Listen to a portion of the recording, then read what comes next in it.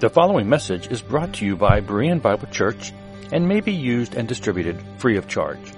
For more free audio, video, and text resources, be sure to visit www.bereanbiblechurch.org. Thank you. Good morning, Bereans. Question of the day: why are people so evil? Now, listen, unless you are either brain dead or sleeping, you realize that there are some very evil people in this world. Okay? Now, when I say evil people, I'm talking about Satan-worshiping, child-sacrificing, scum-of-the-earth type people. I'm talking Epstein Island, Pizzagate, adrenochrome type evil. I'm talking Bill Gates, Klaus Schwab, eugenics type evil. Now, if you're unfamiliar with these things, then you need to shut off the mainstream media and find an alternative news source. Everything the mainstream media feeds you is lies. If they tell you it's raining, go outside and check, because they are making... the Weather Channel makes stuff up. Have you ever seen the fake stuff they do? They stand in ditches and they say, the water's this high, And what in the world, what's the purpose of that? But they lie to us like crazy. And just let me tell you this. This includes Fox News. Some people think, I'm a real conservative. I watch Fox News. I'm like, that's not too smart, because they're just as bad as everybody else. They took money, and lots of it, from the Biden administration to push the COVID vaccines. Fox News did. All right? And the mainstream media, one of the reasons they're so messed up is because in 2012, Obama signed H.R. 4310, which in Section 1078 allows propaganda to be used on U.S. citizens by its own government. So the media is allowed to lie to us, and they do. Okay? They do. And the media, the mainstream media, is the megaphone of the deep state. When I ask why people are so evil, I think there is a percentage of super evil people in this country. I don't think it's the majority of people. I think the majority, by far, are decent people. Many of them, God-loving, God-fearing people, the majority of them. But we have a upper echelon in government, in Hollywood, in sports that are absolutely evil, and they have the media to push their agenda. So that's all we hear. So we think that's what the whole world's like. No, it's not. A small minority. And what's encouraging is people are pushing back all over. They have bills that they're trying to pass that reduce the sentences for pedophiles. Why? Because they want to normalize that. So badly they want to normalize that. And they're sick. So our world is full of evil people. Why is that? Why are these people so evil? Well, they got a lot of money and they got a lot of power. Now, if you ask most people, most Christians, I think they would, why are the people so evil? They would blame Satan. The devil made me do it. These people are just that way. But listen, we as preterists, we can't use that, because we know that Satan and the demons were dealt with in AD 70 when our Lord returned in judgment on Old Covenant Israel and its gods. Look at Matthew 24:29. Now, this is just part of the Lord's sermon, the Olivet Discourse. And he says, immediately after the tribulation of those days, the sun will be darkened, the moon will not give its light, the stars will fall from heaven, and the powers of the heavens will be shaken. Now, modern commentators generally understand this and what follows as the end of the world. Okay? But the words immediately after the tribulation of those days show that it's not speaking of a distant event, but something immediately following the tribulation that the Lord's been talking about. And it's referring to the destruction of Jerusalem. Now, if you're not familiar with apocalyptic language, the language of the Tanakh, you'll not understand what Christ is saying here at all. And that's one of our big problems.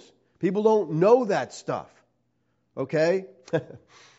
We were out of town for Thanksgiving, and on Thanksgiving Day, we're outside, just a beautiful day. We were in Carolina, and a couple of JWs come down the street. I said, oh boy, here we go. So they walk up to me, and I said, are you guys JWs? And they said, yeah. I said, first error, there's no such thing as Jehovah. So we went into the idea of translating how they came up with Jehovah, and they agreed with me, okay, Yahweh's better, but I said, you shouldn't use it, okay? It's not, you're not a witness for Jehovah. There's no such thing as Jehovah. All right, then we got into stuff, and they were trying to throw stuff at me. I said, you guys understand hermeneutics? And he goes, I don't know what that is. I'm like, yeah, that's really sad. I said, it's a science of biblical interpretation. There's laws for interpreting the Scripture. And I said, one of those laws is audience relevance, and then we went into Revelation. I said, who's Revelation written to? And they're like, oh, to us. And I'm like, really? Were you one of the 7 churches in Asia Minor? So we had fun anyway. That's a rabbit trail, okay? But you have to be familiar with apocalyptic language, all right? Or you're not going to understand Christ, because this sounds like the end of the world.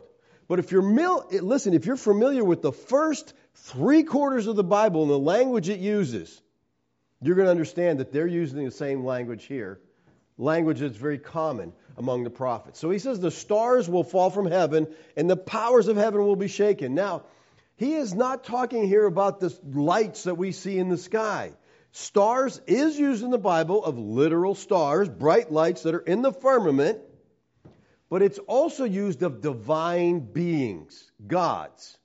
The wandering stars that Jude speaks of is a common ancient Jewish idiom in both the Tanakh and the pseudepigrapher literature for divine celestial beings. In the ancient world, the stars were called the hosts of heaven.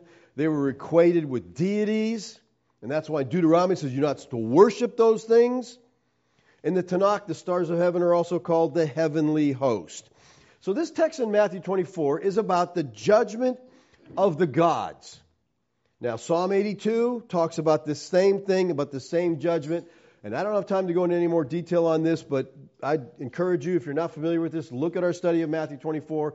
Go look at the study of Psalms 82, and you'll understand where we're coming from here. All right, so if Satan and his demons are gone, why all the evil? And I hear this question all the time. Why all the evil? Why are people so evil?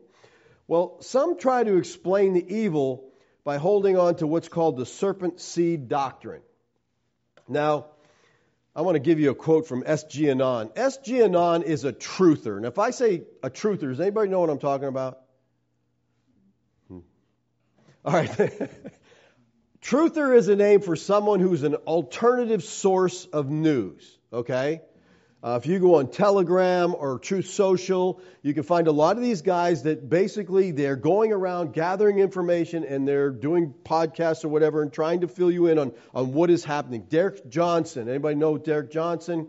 He's a military vet and he spends his time tracking planes, and he tells us what military planes are in the sky and what they signify. And a lot of these different guys, they're bringing information to us because you can't trust the mainstream media.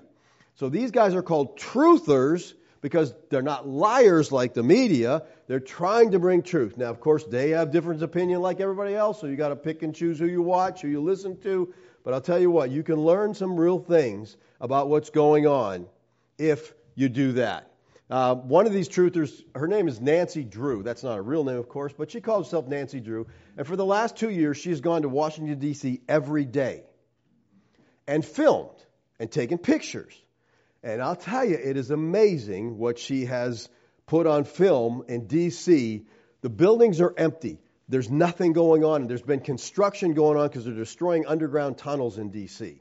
and rescuing children from these tunnels. But one of the things that I thought was very curious, she went to the Visitors Center in D.C., all right, the main visitor center. So she goes in the visitor center and she's, laughing, they're laughing. And she goes over to there's a huge lighted board with the picture of all the presidents on it, okay?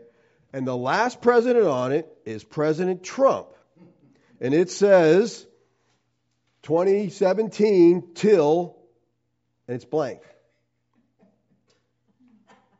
There's no picture of Biden up there. This is in Washington, D.C. It's been 2 years. They haven't figured out how to do that. Let me tell you, on a military basis, there's a board of chain of command. You're not going to find Biden's picture on it. That's interesting. Why is that? I'll let you think about that. Okay, but so I would just encourage you, if you want to get information, find some of these truthers, start following them. You know, the thing I liked about Nancy Drew is she's just going in and taking videos. You can see it with your own eyes. This is it. Make your own decisions. All right, so S.G. Anon is one of these truthers, and he evaluates situations. He's telling people, explaining things to people, what's happening in our current culture and why. In an interview he did, I think last week or the week before, was another truther who puts out podcasts called Prophets and Patriots. Well, while he was on that show, S.G. Anon said this, and it really caught my attention. He said, these individuals are descended from the bloodline of Cain. They believe that Cain was the offspring of a union between Eve and the serpent. In other words, Adam and Eve had a holy child of the Creator, and Eve and the serpent had an abominable child known as Cain. This individual, as we know from the book, he says, was the very first incident of murder. Cain is of the Canaanite blood lineage, which is all about subversion of everything good and holy. They believe us to have inherited the place at the side of God that their deity was supposed to have, but lost. And so they have a very deep and ancient, that word always stumps me up, vitriol, and hatred for humanity, because we are made in the image and likeness of God. Now, I'm familiar with this serpent seed doctrine, so it just caught me by surprise that, okay, this is a position he takes. Now, he talks about the Creator God, and he talks about, if I had to say, I would say that S.G. Anon is a New Age person. That sounds very New Age to me, the stuff he says. But this is a familiar doctrine, okay? And if you're aware of all the evil that's taking place, and again, you're not going to know it from your TV, okay? But if you're aware of some of the evil that's really taking place, you almost want to believe this is true. I mean, it's like, okay, that explains some things, There's a line out there that's a bloodline from Satan, and these people are reptilians, okay, basically. Well, even if that was true, did they just stick to their own race and didn't intermingle along the way at all, for the last couple thousands of years? It just doesn't add up, okay? But anyway, they just say these people aren't made in the image of God. They're reptilians and they're evil, and that's why they're so messed up. Okay, so Cain is the offspring of the union between Eve and the serpent. Now, those who believe in the divine council viewpoint, we know that from Genesis 6 that this type of thing is possible, because in Genesis 6 it says the sons of God, they came down, God's left heaven, came down, married human women, had sex with them, and produced Nephilim, half man, half God. Okay? And these Nephilim were giants. They were men of renown. I think the majority of them, if not all of them, were destroyed in the flood. And then, again, David dealt with them in the conquest. You say, well, if they were destroyed in the flood, there might have been a reincursion. I'm not really sure. I think they were wiped out in the flood. There's different views on that. But anyway, they came about after the flood also. So how did that happen? David dealt with that in the conquest. Wiped them out, so that was the end of it. Now, the Nephilim are half man, half God. So when they die, their spirit is where demons come from. All right? So you got these demons roaming around even when they're gone. I believe all those demons and the false gods were destroyed in AD 70. I believe that was part of the warfare. They shut that whole thing down. So understanding that, we say, okay, Cain, was offspring. That's possible. The only problem is the Scriptures don't back it up. Genesis 6 talks clearly about what happened there. This stuff is made up. All right? Does the Bible support the serpent seed doctrine? I don't think so. All right? But they'll use verses like 1 John 3:12. We should not be like Cain, who was of the evil one, and murdered his brother. And why did he murder him? Because his own deeds were evil and his brother's righteous. This is why people murder, because they're serpents, they're seed of the serpent. Is that why they murder each other? There's a lot of serpent seeds out there, if that's true, because there's a lot of people that are just sick murderers, all right? These people say that Cain was literally fathered by Satan. Now, the NIV Cultural Background Study Bible says this on verse 12 of 1 John. It says, Jewish tradition extensively elaborated and underlined Cain's sinfulness, belonged to the evil one. A murderer was a child of the devil, for one of the devil's first works had been to bring death to Adam. Then they say this: some later Jewish texts even claim that Cain's father was the devil himself. All right, so this idea goes back quite a ways. Let me try to summarize what the doctrine actually teaches. It is called the serpent seed doctrine. It's called the dual seed doctrine. It's called the two seed line doctrine. It's a teaching that explains the biblical account of the fall of man by saying that Eve, the sin of Eve, was not disobedience to the Lord, but was sexual contact with the serpent, and that Cain was the son of Eve and son of the devil. All right, now, most people have this idea of a snake in a tree. I'm not sure how that worked out, but we'll talk about that. Cain's descendants are, according to this idea, the sons of Satan. And again, I said, if this was true, did they stay separate from any other line so there's no intermingling? What happens when a child of God married and had sex and they produce an offspring that's half devil, half, I don't see how it'd be possible. All right. But here's the thing. Here's how these people who believe this doctrine work. To them, the seed of the serpent includes any race or group that they don't like. Okay, you see where this is going? And this doctrine is attractive to some since it offers adherents a soothing basis for justifying their racial hatred. Hey, they're seed of the serpent. We're allowed to hate them. They're not children of God. Well, the serpent seed doctrine is also closely related to other erroneous beliefs, such as the Christian identity movement, the Canaanite doctrine. The serpent seed teaching, again, the rabbis talked about it a long time ago, but I think it was really popularized by William Branham. And in 1963, Branham preached a sermon in which he indicated that he was a prophet with the anointing of Elijah, who had come to herald Christ's second coming. Just to tell you how whacked he was, okay? We'll get into that next week when we talk about prophecy. But his teachings continued to be promoted through the William Branham Evangelistic Association, and they reported in 2018 that about 2 million people received their material. So it's, fairly widespread. Here's a quote from Branham. He said, "Here's what really happened in the Garden of Eden." I guess he popped in and checked it out, all right? The word says that Eve was beguiled by the serpent. She was actually seduced by the serpent. He was so close to being human. That's interesting to me, how he's so close to being human. Just, really not there, but he's really close. That his seed could and did mingle with that of the woman and cause her to conceive. When this happened, God cursed the serpent. Well, Branham is not the first to preach the serpent seed doctrine, but he's become known as one of the major proponents of the doctrine in modern times. And those who promote this doctrine say that the fall of man was not caused by disobedience, but sexual sin between Eve and Satan. Well, let's look at the text and see what it actually says. All right, Genesis 3:1 says, "Now the serpent was more crafty than any other beast of the field that Yahweh God had made. He said to the woman, 'Did God actually say, you shall not eat of any tree of the garden?'" Now, serpent here is from the Hebrew nachash, all right?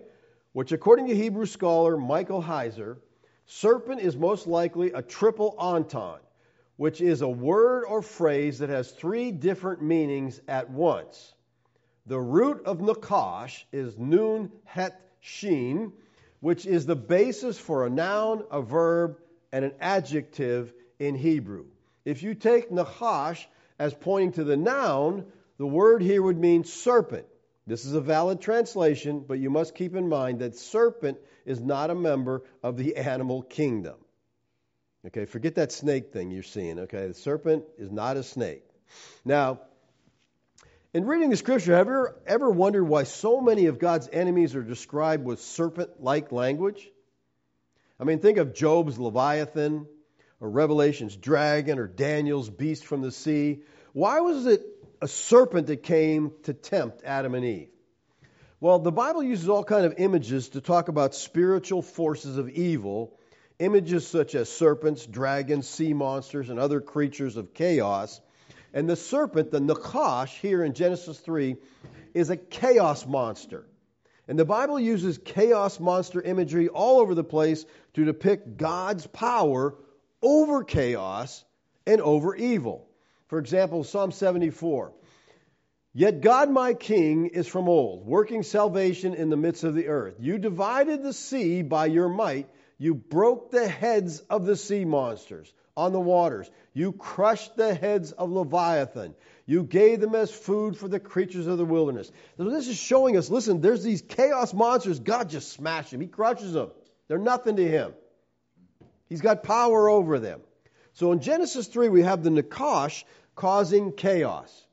But in Genesis 3:15, Yahweh promises a coming deliverer who will crush the serpent of chaos and restore man to Yahweh's presence. So let's expand on this concept of Nachash as a triple entente. We've already seen the meaning of a noun is serpent. But if you were to take it as a verb, it would mean deceiver or diviner. Now, Nachash could mean deceiver. That option fits the story, right? And hang on to this meaning because we're going to bring out its importance in refuting this serpent seed doctrine.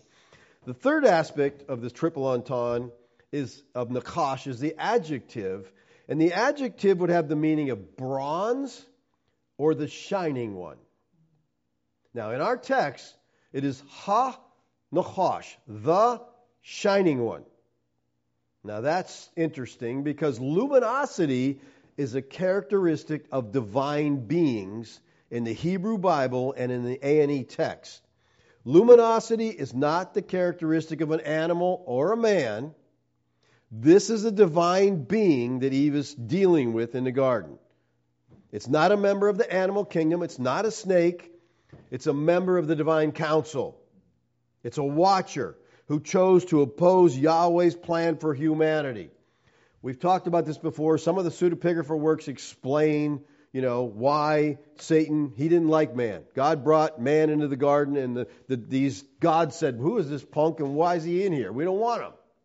We want to get rid of him. So how do we get rid of him? Let's make him disobey God, and God will get rid of him. Their plan worked. They got him kicked out of the garden. All right?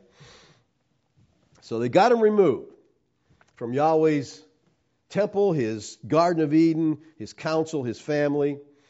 And Genesis goes on in 3:2-5 to say, and the woman said to the serpent. So, ladies, you can't see this or anybody. There's a snake wrapped around a tree. You've seen the pictures in the little books and stuff. A snake wrapped around a tree and Eve standing there talking to the snake. I don't know too many women that would do that, The woman said to the serpent, why are you talking to me, snake? No. She said, we may eat of the fruit of the trees in the garden, but God said, you shall not eat of the fruit of the tree in the midst of the garden, neither shall you touch it, lest you die. But the serpent said to the woman, you'll not surely die.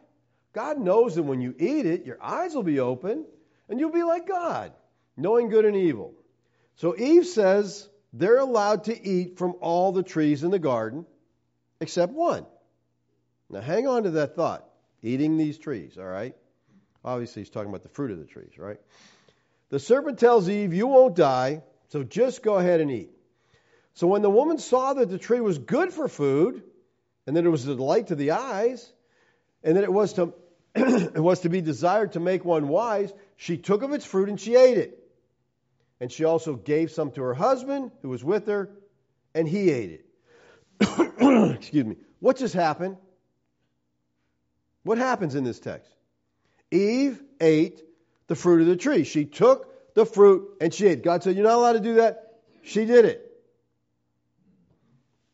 Now, we're told by those holding the serpent seed doctrine that eating of the fruit of the tree is sexual sin.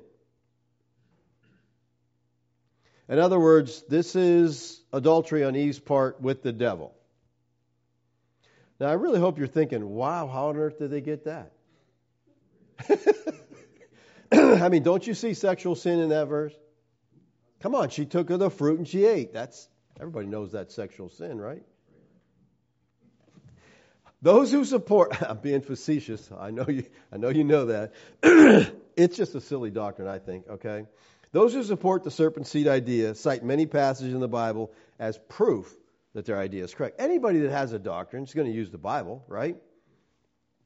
Almost without exception, these proofs that they give, they require an interpretation that is totally inappropriate to the context of the passage.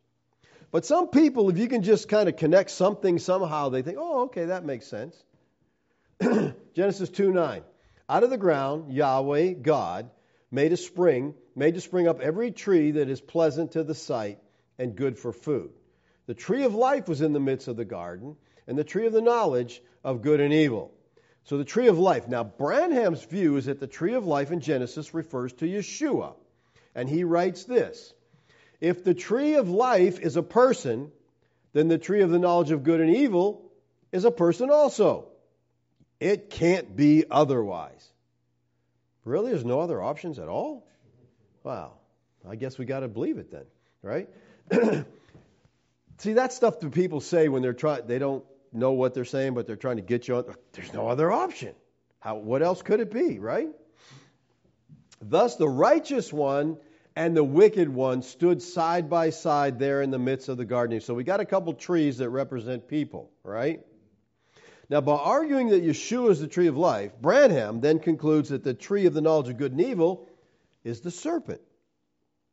This leads Branham to conclude that the sin in the Garden of Eden involves sexual relations between Eve and Satan. So we have the tree of life, we have the tree of the knowledge of good and evil. Well, here's the thing. If Yeshua is the tree of life, then that would mean that after she had sex with Satan, which would be the tree of the knowledge of good and evil, God stopped Adam and Eve from having sex with Yeshua because he puts them out of the garden in Genesis 3. Then Yahweh God said, behold, the man has become like one of us, knowing good and evil. Now lest he reach out his hand and take also of the tree of life and eat and live forever, unless the man comes and has sex with him too. Well, I can't have that, right? Therefore, Yahweh God sent him from the Garden of Eden to work the ground from which he was taken. So they get expelled from the garden. This would also mean that up until this point, it would have been perfectly okay for Adam to have had sex with Yeshua, because there's no prohibition against their eating from this tree. In fact, Adam was told he could eat from any of the trees of the garden, which must include the tree of life. And if that's true, what does Revelation 2:7 mean? He who has an ear, let him hear what the Spirit says to the churches. To the one who conquers, I will grant to eat of the tree of life, which is in the paradise of God. So the serpent seed understanding leads to the abhorrent conclusion that believers will obtain eternal life because we will have sex with the Lord Yeshua. Also, the doctrine asserts that in this passage, Satan is being referenced as both the serpent and the tree of the knowledge of good and evil. So they're both in the same scene, but he's playing a double part, I guess. Now, to support such a doctrine requires an inexcusable, biased interpretation. Okay, you really got to reach. Genesis 3:6. So when the woman saw that the tree was good for food, and that it was delight to the eyes, and that it was desired to make one wise, she took of its fruit and she ate. Now, the plain words of the text should be sufficient to disavow any kind of sexual act. There's simply an act of disobedience here. God said, don't eat that. She ate it. That was the sin. What in the text tells us that eating the fruit is not a sexual sin? Who else ate the fruit? And she gave some to her husband. And he ate. Okay? I mean, does that sound like nonsense to you? So if one is going to say that Eve's eating of the tree was a sexual in nature, then it needs to be applied to Adam as well. Adam and Eve both ate of the fruit of the tree. And if eating of the fruit is a euphemism for sexual intercourse, then God would have said that it was all right to have sex with all the other trees in the garden. Right? That's what he said. You can eat of every tree of the garden you want. And Yahweh God commanded the man, saying, you may surely eat of every tree in the garden. So, is this just a sexual euphemism at some points, but not at others? Who were these other trees that Adam was told he could have sex with? I mean, Eve hadn't been created yet. The divine council, all the gods? Clearly, this text is about eating. The Bible makes it clear that the fall of man came from the disobedience of eating the fruit of the tree of the knowledge of good and evil. It had nothing to do with intercourse, all right? Look at Romans 5:19. For as by the one man's disobedience, that's Adam, by Adam's disobedience the many were made sinners. So also the text says, by one man's obedience the many will be made right. Adam's disobedience is contrasted here with Christ's obedience. That's the issue. It's obedience to Yahweh. That's the issue. So God confronts this first couple after their sin. Adam blames Eve and God, and Eve blames Satan. She said, and Yahweh God said unto the woman, why is it that thou hast done? And the woman said, the serpent beguiled me, and I did eat. Now, notice this is a King James Version here, okay? The translation. Because the King James Version puts the word beguiled in here. And this is why the people who hold to the serpent seed doctrine love the King James Version. All right, they say that the word beguiled in some contexts can be synonymous with seduced. But here's the problem with that. Context and scholarship would disagree. Branham explains it like this. He seduced her, Eve, and by her did Satan have a child vicariously. Cain bore the full spiritual characteristics of Satan and the animalistic, sensual, fleshly characteristics of the serpent. Now, this view requires the interpreter to suggest that beguiled in this context actually means sexually seduced. However, in contemporary translations, the Hebrew word that the King James renders beguiled is often translated as deceived, which fits the context really well. ESV translates that way, NIV translates that way, or some translations have tricked. None of these translations render the word as seduced or imply any kind of sexual seduction. The serpent deceived me, ESV says, NIA. Now remember that the verb form nakash meant deceiver or diviner? Deceived is from the Hebrew word nashah, all right, which is used 16 times in the Tanakh. In the King James Bible, it is translated beguiled once in that text. The only time they translated it that way. Seize once and deceive or deceived 13 times. And in the 15 other passages where nashah is used, not once is it used with sexual connotations. Eve is saying the deceiver, the nachash, deceived nashah me. The deceiver deceived me. That makes a lot more sense. The entire argument based on the word nashah is made up. In context, Eve is blaming the serpent for tricking her into eating the fruit of the forbidden tree. She is not stating that the serpent seduced her sexually. Now, she says she ate. This is another problem with the serpent seed view. The Hebrew word here is achal, ate. It's consistently used for physically eating and not for sex. So how did they turn eating into having sex? Good question. I'm glad you asked that. To support their view that eating is sexual, they go to verses like Proverbs 30:20. This is the way of an adulteress. She eats. Okay, we got an adulteress eating. That must mean sex, because they don't really eat food, do they? Adulteresses. And wipes her mouth and says, I've done no wrong. They see eats here as a euphemism for sin, which she commits. We see something similar to this in Proverbs 9:17. Stolen water is sweet, and bread eaten in secret is pleasant. Well, Proverbs 30:20 is not saying that eating is a euphemism for adultery, but for sin. See, the idea here is that when someone eats something that they shouldn't, they wipe their mouth so that you don't know they did that. They appear to have not eaten it. And in the same manner, when the adulteress commits sexual sin, she acts like she has done nothing wrong. That's all it's saying here. She's trying to hide, she's trying to cover it up. It's not saying that eating is a sexual sin. She hides the evidence of her shame, and she professes innocence. This is greatly overstated by the serpent seed people as proof that Eve's fall was sexual sin. Now it says, the serpent deceived me and I ate. Now, again, the word ate is achal, which simply means to eat. This word and its derivatives are used 810 times in the Hebrew text. Let me just show you a couple of them that probably sexual sin won't fit in. Okay? Genesis 9:4. But you shall not eat flesh with its life. That is the blood. Now, if we apply eating here to the euphemism of sexual sin, what do we have? You shall not have sexual sin with flesh that has life in it. That is blood. In other words, necrophilia is okay, but nothing else. Does that make any sense at all? I sure hope not. That would be necrophilia, but we know necrophilia is wrong because the Mosaic Law specified that touching a dead body made a person unclean. If you can't touch it, you certainly can't have sex with it. All right.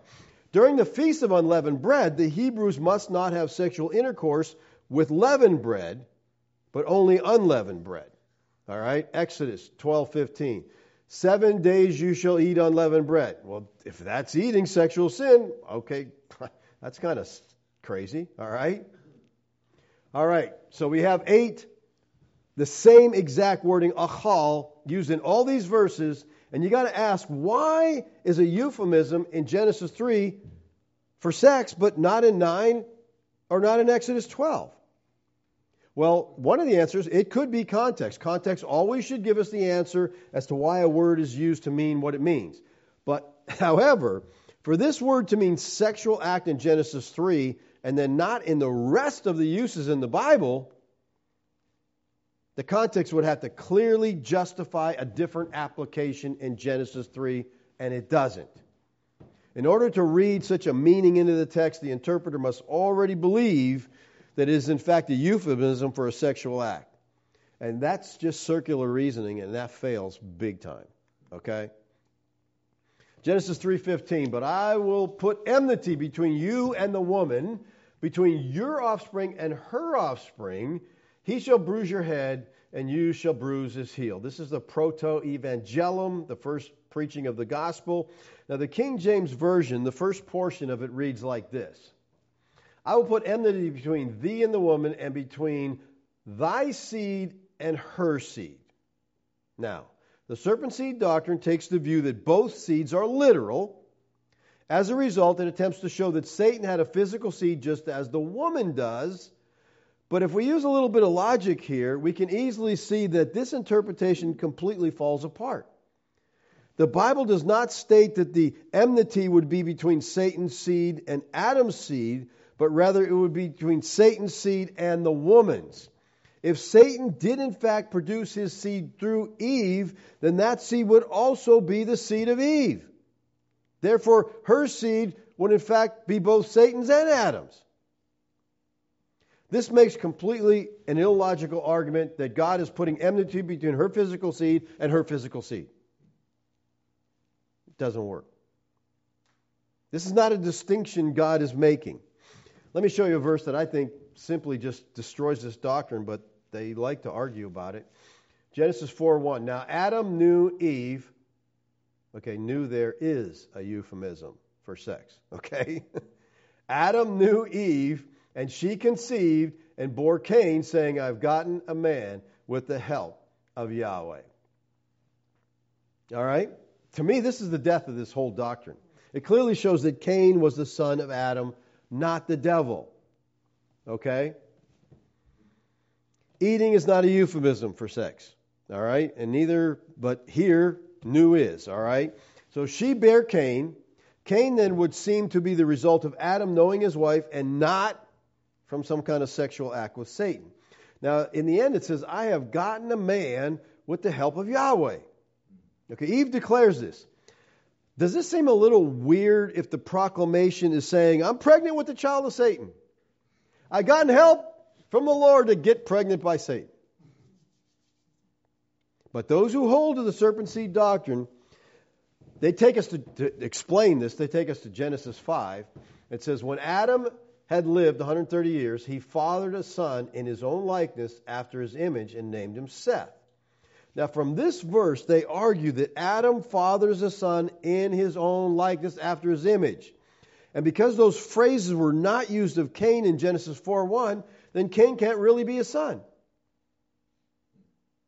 That's not really a good argument. I mean, if you go to Genesis 4:25, and Adam knew his wife again, and she bore a son and called his name Seth, and she said, God has appointed for me another offspring instead of Abel, for Cain killed him. This wipes out the Genesis 5:3 argument that the basis for the argument in Genesis 4:1. We don't have this image and language in 4:25, and we don't need it. Adam knew his wife. She conceived and bore a son. He doesn't have to go into all this other stuff. Verse 25 connects back to verse 1, so Adam is the father of both Cain and Seth. The language of Genesis 5:3 doesn't telegraph anything different. Now, this view that Cain was the offspring of Satan focuses on some unusual things in the Hebrew text of Genesis 4:1 and in a targum that's found on this verse. Now, the Hebrew at the end of Genesis 4:1 is kind of strange. Eve literally says, I have created a man, Yahweh. The scriptures, 2009, actually come pretty close to what it literally says. I have gained a man, Yahweh. Now, because of this literal translation, certain cults and sects hold the views that Yahweh had a sexual relationship with Eve. Now, as weird as that might be, Yahweh is not Satan. So how does that prove their doctrine? Why would the serpent seed people use this verse? Well, hang on, I'll try to explain. Right before the word Yahweh is a two-letter particle, Aleph Tav. This Aleph Tav is all through the Scripture, okay? And people argue about what it means. But Yeshua said, I am the first, I am the last. I'm the Aleph, I am the Tav. And I just think it points us to Christ in so many texts, okay? But, scholars will say, well, it usually marks a direct object. But it can also be a preposition. So scholars contend that we have to take the Aleph Tav here as a preposition. The translation then is I have created a man with Yahweh. Now the ESV has this, with the help of Yahweh, but the English word help, that's not in the text at all. They just added that to kind of smooth it out a little bit. There's no Hebrew equivalent in that verse. Now in his book, Outside of Eden, Cain in the ancient versions of Genesis, Scarlatta says this. He says, if the Aleph Tav is taken as a predicate accusative, the sentence could be translated, I have created a man who is Yahweh, which could signify that, so I've created a man, Yahweh, which could signify that Eve believed that she had given birth to the promised seed of Genesis 3:15. Now that was actually Martin Luther's view. All right, maybe because of the difficulty of the Hebrew, maybe because the translator was smoking something, we have a very strange translation of this verse. Really strange translation in one of the Targums. Now, Targums are Aramaic translations of the Tanakh. And Targum Pseudo-Jonathan has this reading for Genesis 4:1. Adam knew his wife Eve, who had conceived from Samael, the angel of the Lord. Then from Adam, her husband, she bore his twin sister, and Abel. Abel was a keeper of sheep, and Cain was a tiller of the earth. All right. So, who conceived from Samael, the angel of the Lord? That's Genesis 4:1-2 in Clark's edition of the Targum Pseudo-Jonathan. All right. Here's what the verse actually says. So Eve's exclamation isn't even in the verse. The translator, or should I say the fabricator, he just inserts his own words in here. Okay? He just comes along and I just throw something in there. This is not a translation at all. This is totally made up. Samael, does anybody know who that is? Well, familiar with Samael from the pseudepigrapha. This is just another name for Satan. You see it in the ascension of Isaiah. You see it in the martyrdom of Isaiah. Samael is a Satan figure. And he's just inserted into this text. There's a complete absence in Genesis 4 or any other passage that Cain was fathered by Satan. The idea is just not present in the Bible. This is what we call eisegesis. Okay, you read something into the Scripture that's not there. But they're grasping at straws, so hey, look, it's even in the Targum. Maybe that view was around, and so the Targum inserted this. You know, the translator of the Targum, he put that in there. Oh, I can explain that. Look at it, it's right here. People, this teaching is not just wrong, it's destructive. Because it leads directly and logically to the racist idea that certain races are irredeemable. The only possible outcome of such a worldview is prejudice and bigotry. Okay? Well, don't even bother sharing the gospel with them. They can't get saved. They're seed of the serpent. The Aryan Nation, we know that is right. The Aryan Nation website states this: we believe that there are literal children of Satan in the world today. These children are the descendants of Cain, who was the result of Eve's original sin, her physical seduction by Satan. Wonder where they got that from. Make sense? See, people, racism and bigotry are sin. And this serpent seed teaching leads to both. I mean, we can fail to love people. We can even hate people because they're Satan's seed. And therefore, they're not created in the image of God. We don't have to love them. We don't have to care about them. We can just kill them or whatever. Okay? They're just evil people. All right. So people are not evil because of Satan making them do things. And if they're not evil because they're physical descendants of Satan, why are people so evil? Well, I think biblically it's easily explained. People are evil because they have a heart condition. Okay?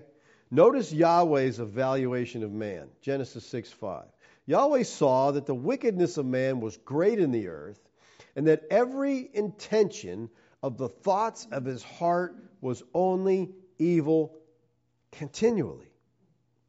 You know, there's no more comprehensive assessment of the total depravity of mankind than we see right here in this verse.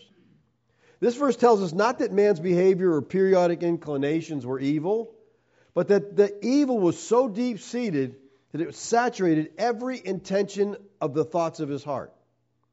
The heart's motivation and drives are evil continually. And that is in opposition to God and to His glory. Left to follow our own way, apart from God, men and women always choose evil. I mean, Adam, he's in the garden. He's in a perfect environment. He can do anything he wants to do in that garden except eat of one tree. What does he want to do? Eat of the... Why is he going against... I mean, man hadn't fallen yet, and still he's evil. And it's not just what we do. It's who we are without the direct involvement and transformation of our hearts by God. Look at Genesis 8:21. And when Yahweh smelled the pleasing aroma, Yahweh said in his heart, I will never again curse the ground because of man, for the intention of man's heart is evil from his youth. Those of you that have kids, you know, if you're honest, you don't have to teach them to be evil. They just pick it up all by themselves. Okay? We were around a couple little kids this weekend, and I saw, yep, that's every intention of they kill each other for a toy. They got 10 toys, but this kid has one toy, and they want that one toy they don't have. And they'll kill for it. And that's what the Minnesota Crime Commission came out with a statement saying, if it wasn't for their size, children would be murderous. They'd kill you for what they want. You know it. And who teaches those kids to lie? How did they learn to lie so early? I didn't do that. Where'd they learn that? Go to lying school at night, or what happens there? Ecclesiastes 9:3. This is an evil in all that is done under the earth, that the same happens to all. Also the hearts of the children of man are full of evil. The Bible bears this out over and over. Jeremiah 17:9. The heart is deceitful above all things, desperately sick. Who can understand it?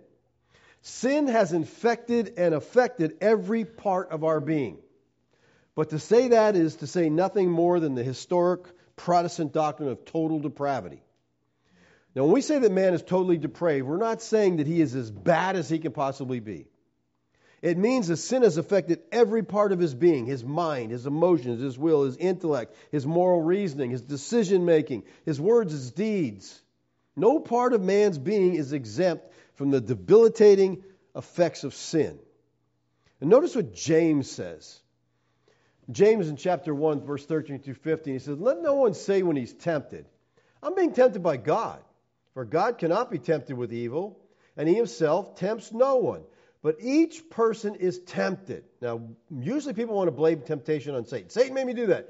That's not what James says. James says each person is tempted when he is lured and enticed by his own desires. So his desires must be evil if they're pulling him in the wrong direction. James says, then desire, when it's conceived, gives birth to sin. And sin, when it's fully grown, brings forth death. So there's the process. You have this desire for something that's wrong, and you go and you do it anyway, and it brings forth death. Because the heart is evil, man desires evil things. I think Romans 3 gives us a picture of man, and is not very pretty at all. Romans 3:10 through 17 says, as written, none is righteous. I like this. Someone's supposed to say, what about? No, not one. Nobody, okay? No one understands. No one seeks for God. Someone should tell some of these pastors that have what's called seeker-sensitive churches. There's nobody who seeks after God, okay?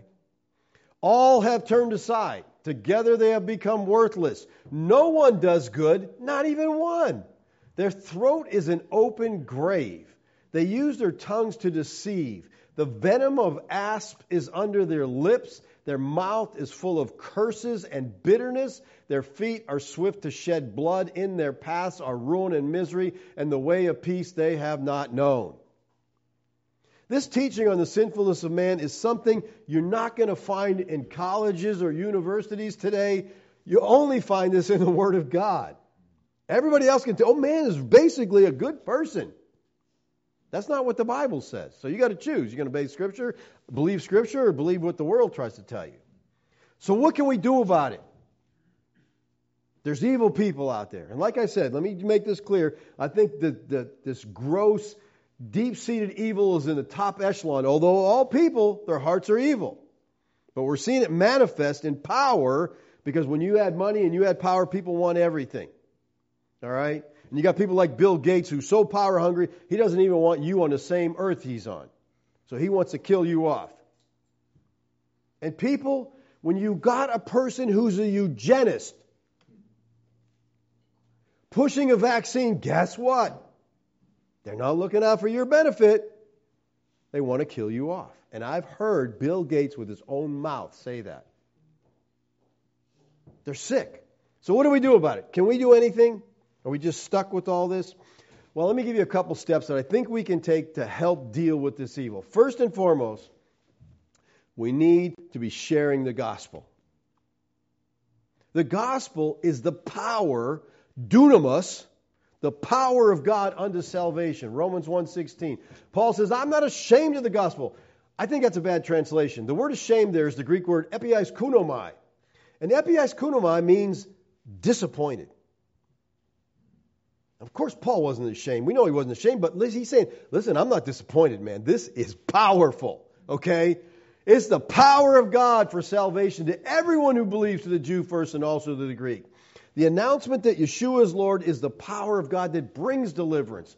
Look what Paul said in 1 Corinthians 1:18. The word of the cross is folly to those who are perishing, but to us who are being saved, it is the power of God.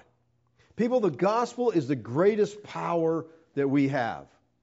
And we need to share it, understanding that even people that we think are the most evil, most corrupt, we choose who to share the gospel. Well, I don't think they'd be a good candidate for salvation. I'm not going to waste my time. I know of a guy that was really, really wicked who became one of the greatest Christians that ever lived. His name was Paul. His name was Saul, and he got changed to Paul. But he's on the way killing Christians, and he meets the Lord, and all of a sudden now he's out suffering for that gospel. We see the power in people like him. We see the power in all kinds of people. I saw it in my own life, okay? It was a transformation because the gospel does that. So we need to share the gospel like we believe that it's powerful and it can change lives. And we shouldn't pick and choose who will share it. We just need to be free to share it. Stop being embarrassed and share the gospel. It's the power of God. All right, secondly, we need to live righteously. We need to be an image bearer of the Lord. You say, well, how does living righteously confront evil? Well, God says it does in Romans 12:21. He says, do not be overcome by evil, but overcome evil with good. Now, what's interesting here, in this context, he's talking about retaliation. He said, you don't seek revenge. Revenge is of God. You don't do that. So don't be overcome with that evil, but overcome the evil with good. And I think in this context, it has the idea of the temptation to pay back evil for evil. And when people do wrong, they expect to receive evil back. They expect retaliation. And when they receive kindness instead, they see the Lord.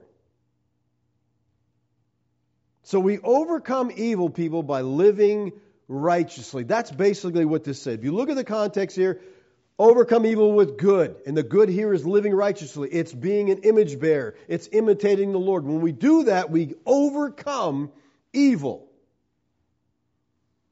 I've literally seen this happen in dealing with evil people in my own life. Treated them with kindness, responded nicely, and I've seen them transform right before my eyes.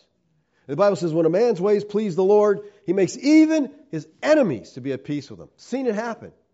And it's exciting. Because I went into it saying, God, you said this. I want to see it happen.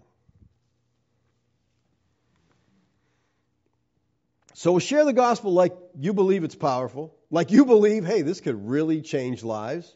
Secondly, live righteously. Which means we don't live like them. We don't respond like them. Thirdly,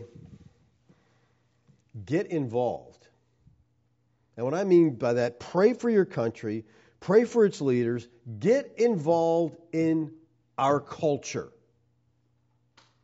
And people, this is where dispensationalism has damaged the church immeasurably, okay? Because dispensationalism has a slogan, why polish brass on a sinking ship? In other words, why do we work with the culture? Why do we try to fix anything? The ship's going down. Okay? We don't need to polish brass. It's sinking. We don't need to arrange the deck chairs on the Titanic.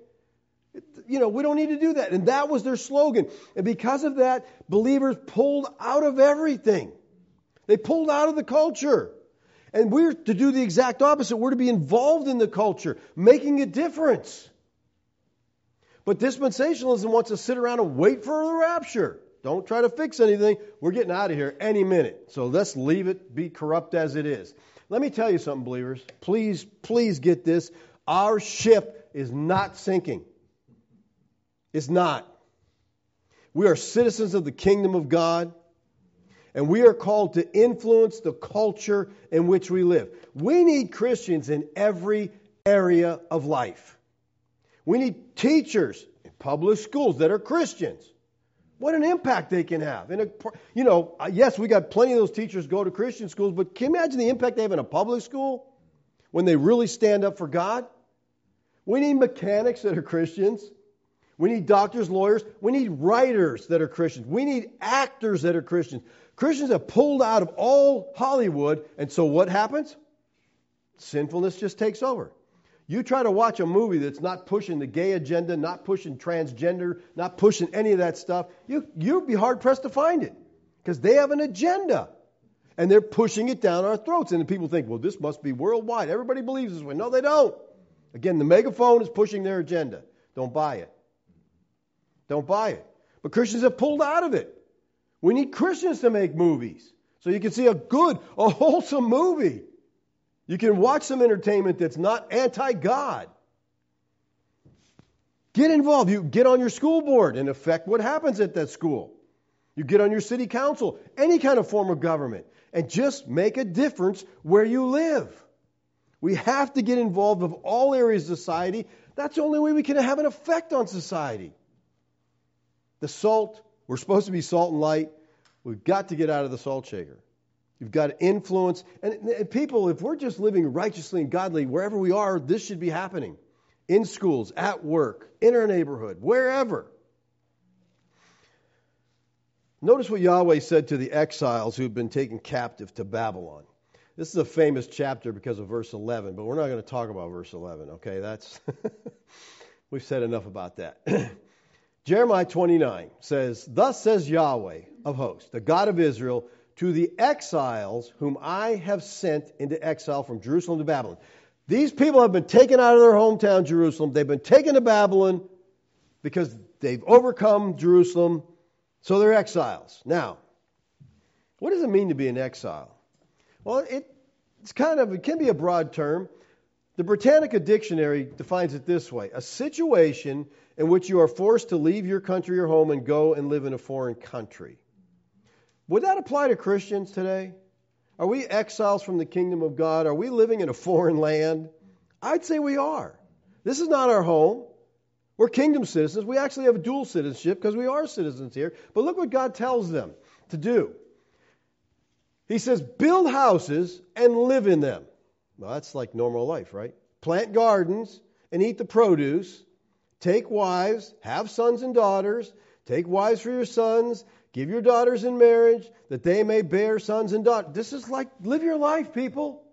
You're in a foreign land. Live your life. Multiply there. Do not decrease. Seek the welfare of the city where I have sent you into exile, and pray to Yahweh on its behalf, for in its welfare you will find your welfare. I really like the way the Christian Standard Bible puts verse 7. It says this: pursue the well-being of the city I have deported you to. Okay, for us, that's Chesapeake or Virginia Beach or Portsmouth or Norfolk or Newport, whatever. Okay, you get the point. Or Stan, where you're in some other country. North Carolina. Pursue the well-being of the city, South Mills, I've deported you to.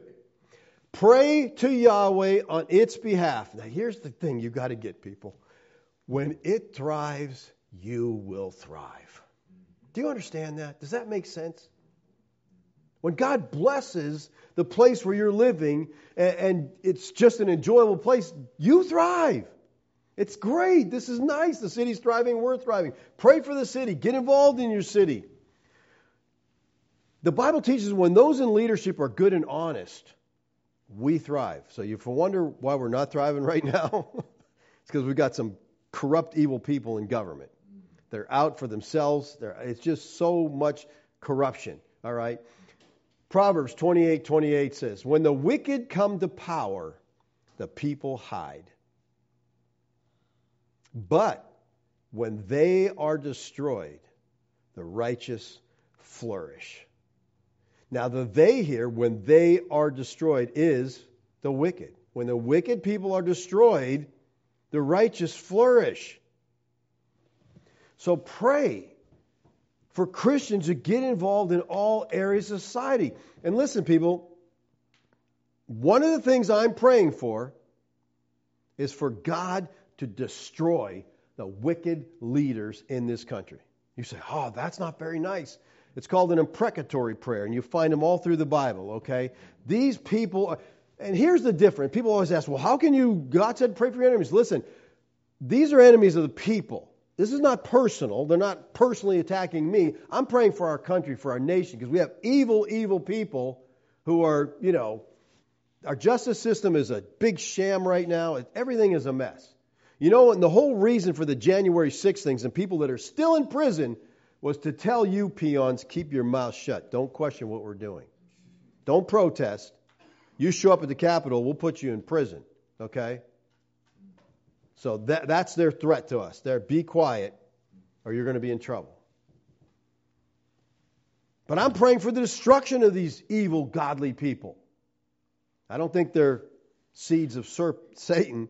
They act like it, but I just know they're evil people. And when money gets involved and power gets involved, it's like they just keep, and they're working together because they're supporting one another and they're helping one another. And things need to change, but I really think things can change from a grassroots level if we get involved. And we're seeing it around the country. I mean, Christians are going to the school boards and saying, enough of this nonsense. They're firing school boards. They're putting new people in. They're taking over the school. They're getting involved in what the kids are doing, and they're finding out there's so much corruption. Why? Why do you need to teach, third graders about transgender? Why do you have to have these transgender people go and read storybooks to kids in the library? What's the point of that? The people are starting to fight back, and there's an awakening happening, and I'm so glad for that. We need to overcome evil with good. So we share the gospel. We share it like we believe it's powerful, and we share it with anybody we can. Secondly, we live righteous lives. That will stand out in our community. That'll stand out in our world. And thirdly, we get involved. We pray for our country. We pray for our leaders. We get involved in the culture. It can make a difference. And again, let me just say, I don't think it's the majority of our country that are these deep, deep, evil-seated people. I think they're the top echelon, and they're all working together. And the biggest problem to me is the mainstream media, because they have the megaphone, and that's all people hear. They're just hearing what the mainstream media is saying, and people say, well, that must be everywhere. That must be all of us. No, it's not. But we don't have that voice. So we got to stop that mainstream media and get some true people speaking out, actually telling us news and telling us what's happening. Because we haven't had that for a long time. All right, let's pray. Father, I thank you for your word, Lord. Lord, I know you have us here for a reason, Father. And I just ask you to give us the motivation, the encouragement to live righteous, holy lives in this world we're living in right now. That people would see a difference in the way we act, the way we talk, the way we think. That we would be sharing the gospel of Christ with those around us, Lord. Father, help us to change the culture in which we live through the power of your gospel, through the power of a righteous, holy life. May we be getting involved in different things, Lord, in our culture so we can have an effect upon it. Give us wisdom, give us direction, Father. May we honor you in the decisions we make and the things we do. Thank you, Lord. Amen. Okay. Questions? Comments?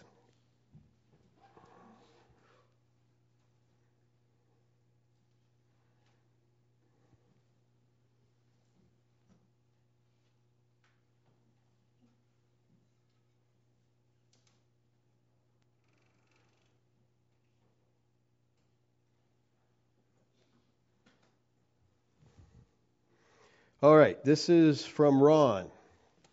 Ron says, the legislation you referenced at the beginning was the Smith-Mundt Moderation Act of 2012, originally from 1948, right? That's what they changed that act, what Obama signed.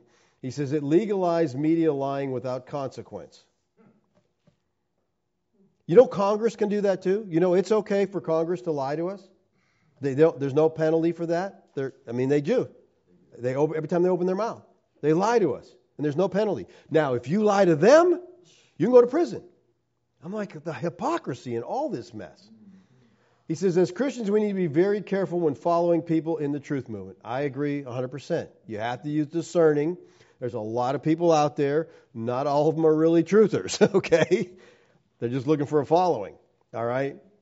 I know many of them personally and have firsthand knowledge that many, and sadly most of those in the movement, Are New Agers. Yeah, again, that's what I said. I think S.G. Anon, he's a New Age, and so we have to be careful, all right? I think some of the information he puts out is correct, but when he gets talking about anything spiritual, I'm like, I check out. I'm like, this is nonsense, all right?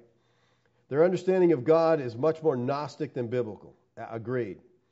They mean well, but are not mature enough in their understanding of Scripture to differentiate between the two. That's the one thing I've seen with most truthers, is that they talk about God.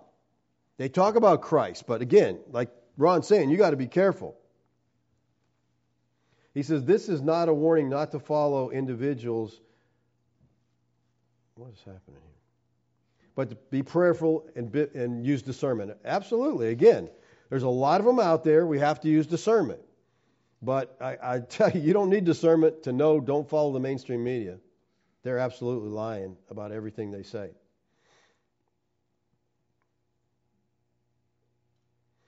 Doug asks, Pastor Dave, do you consider the reprobate a race of people?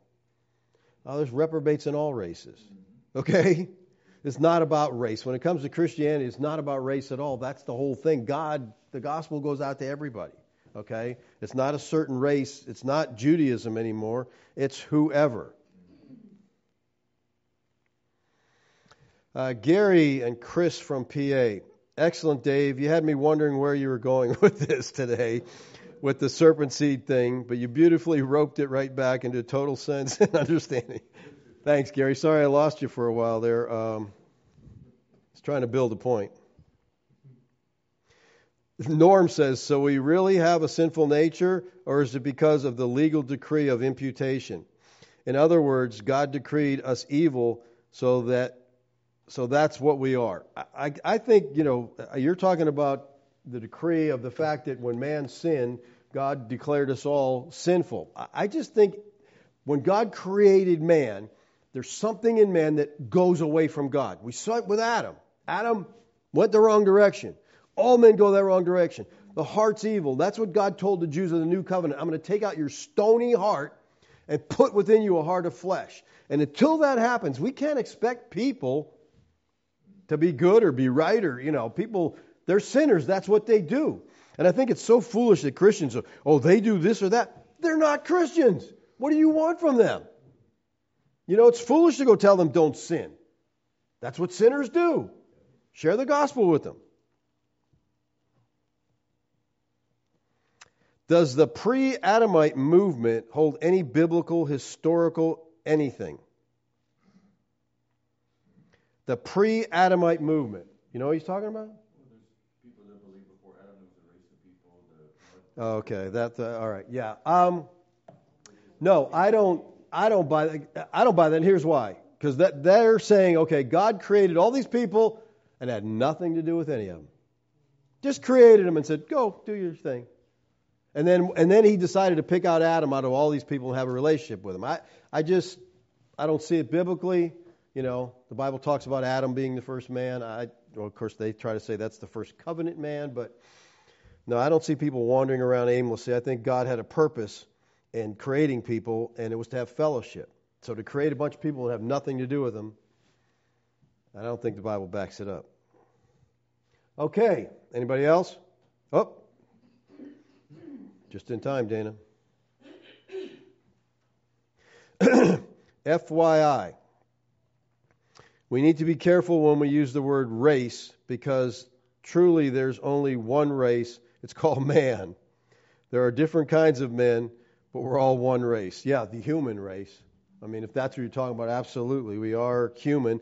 But, again, they like to use the idea of race to cause division, among us, to get us fighting one another. You got to have something different against somebody so you can argue and fight with